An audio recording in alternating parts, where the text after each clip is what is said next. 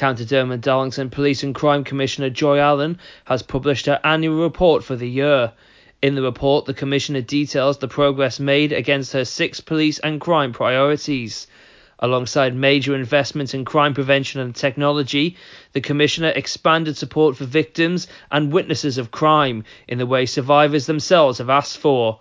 She also worked more closely with businesses and rural communities and funded new resources to help them protect their livelihoods.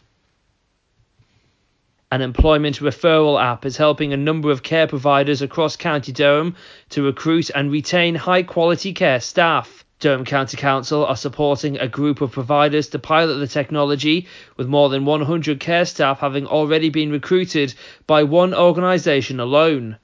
Care Friends allows staff already employed in the sector to share job opportunities with their friends and contacts through the easy-to-use app on their phone. In order to support recruitment in a competitive jobs market, the council have funded licence and set-up costs for providers to pilot the app, helping to reduce recruitment costs for social care providers.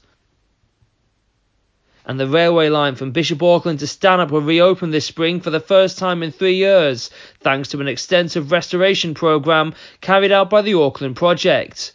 The Auckland Project acquired the 16-mile stretch of railway in January 2020 and has since been working to repair the line from Bishop Auckland to Stanhope and re-establish a regular service between the two towns. The first service will run between Bishop Auckland and Stanhope on Saturday, the 22nd of April, to coincide with the popular Bishop Auckland Food Festival, which attracts more than 30,000 visitors per year. Those are your local news headlines. I'm Kieran McCormick.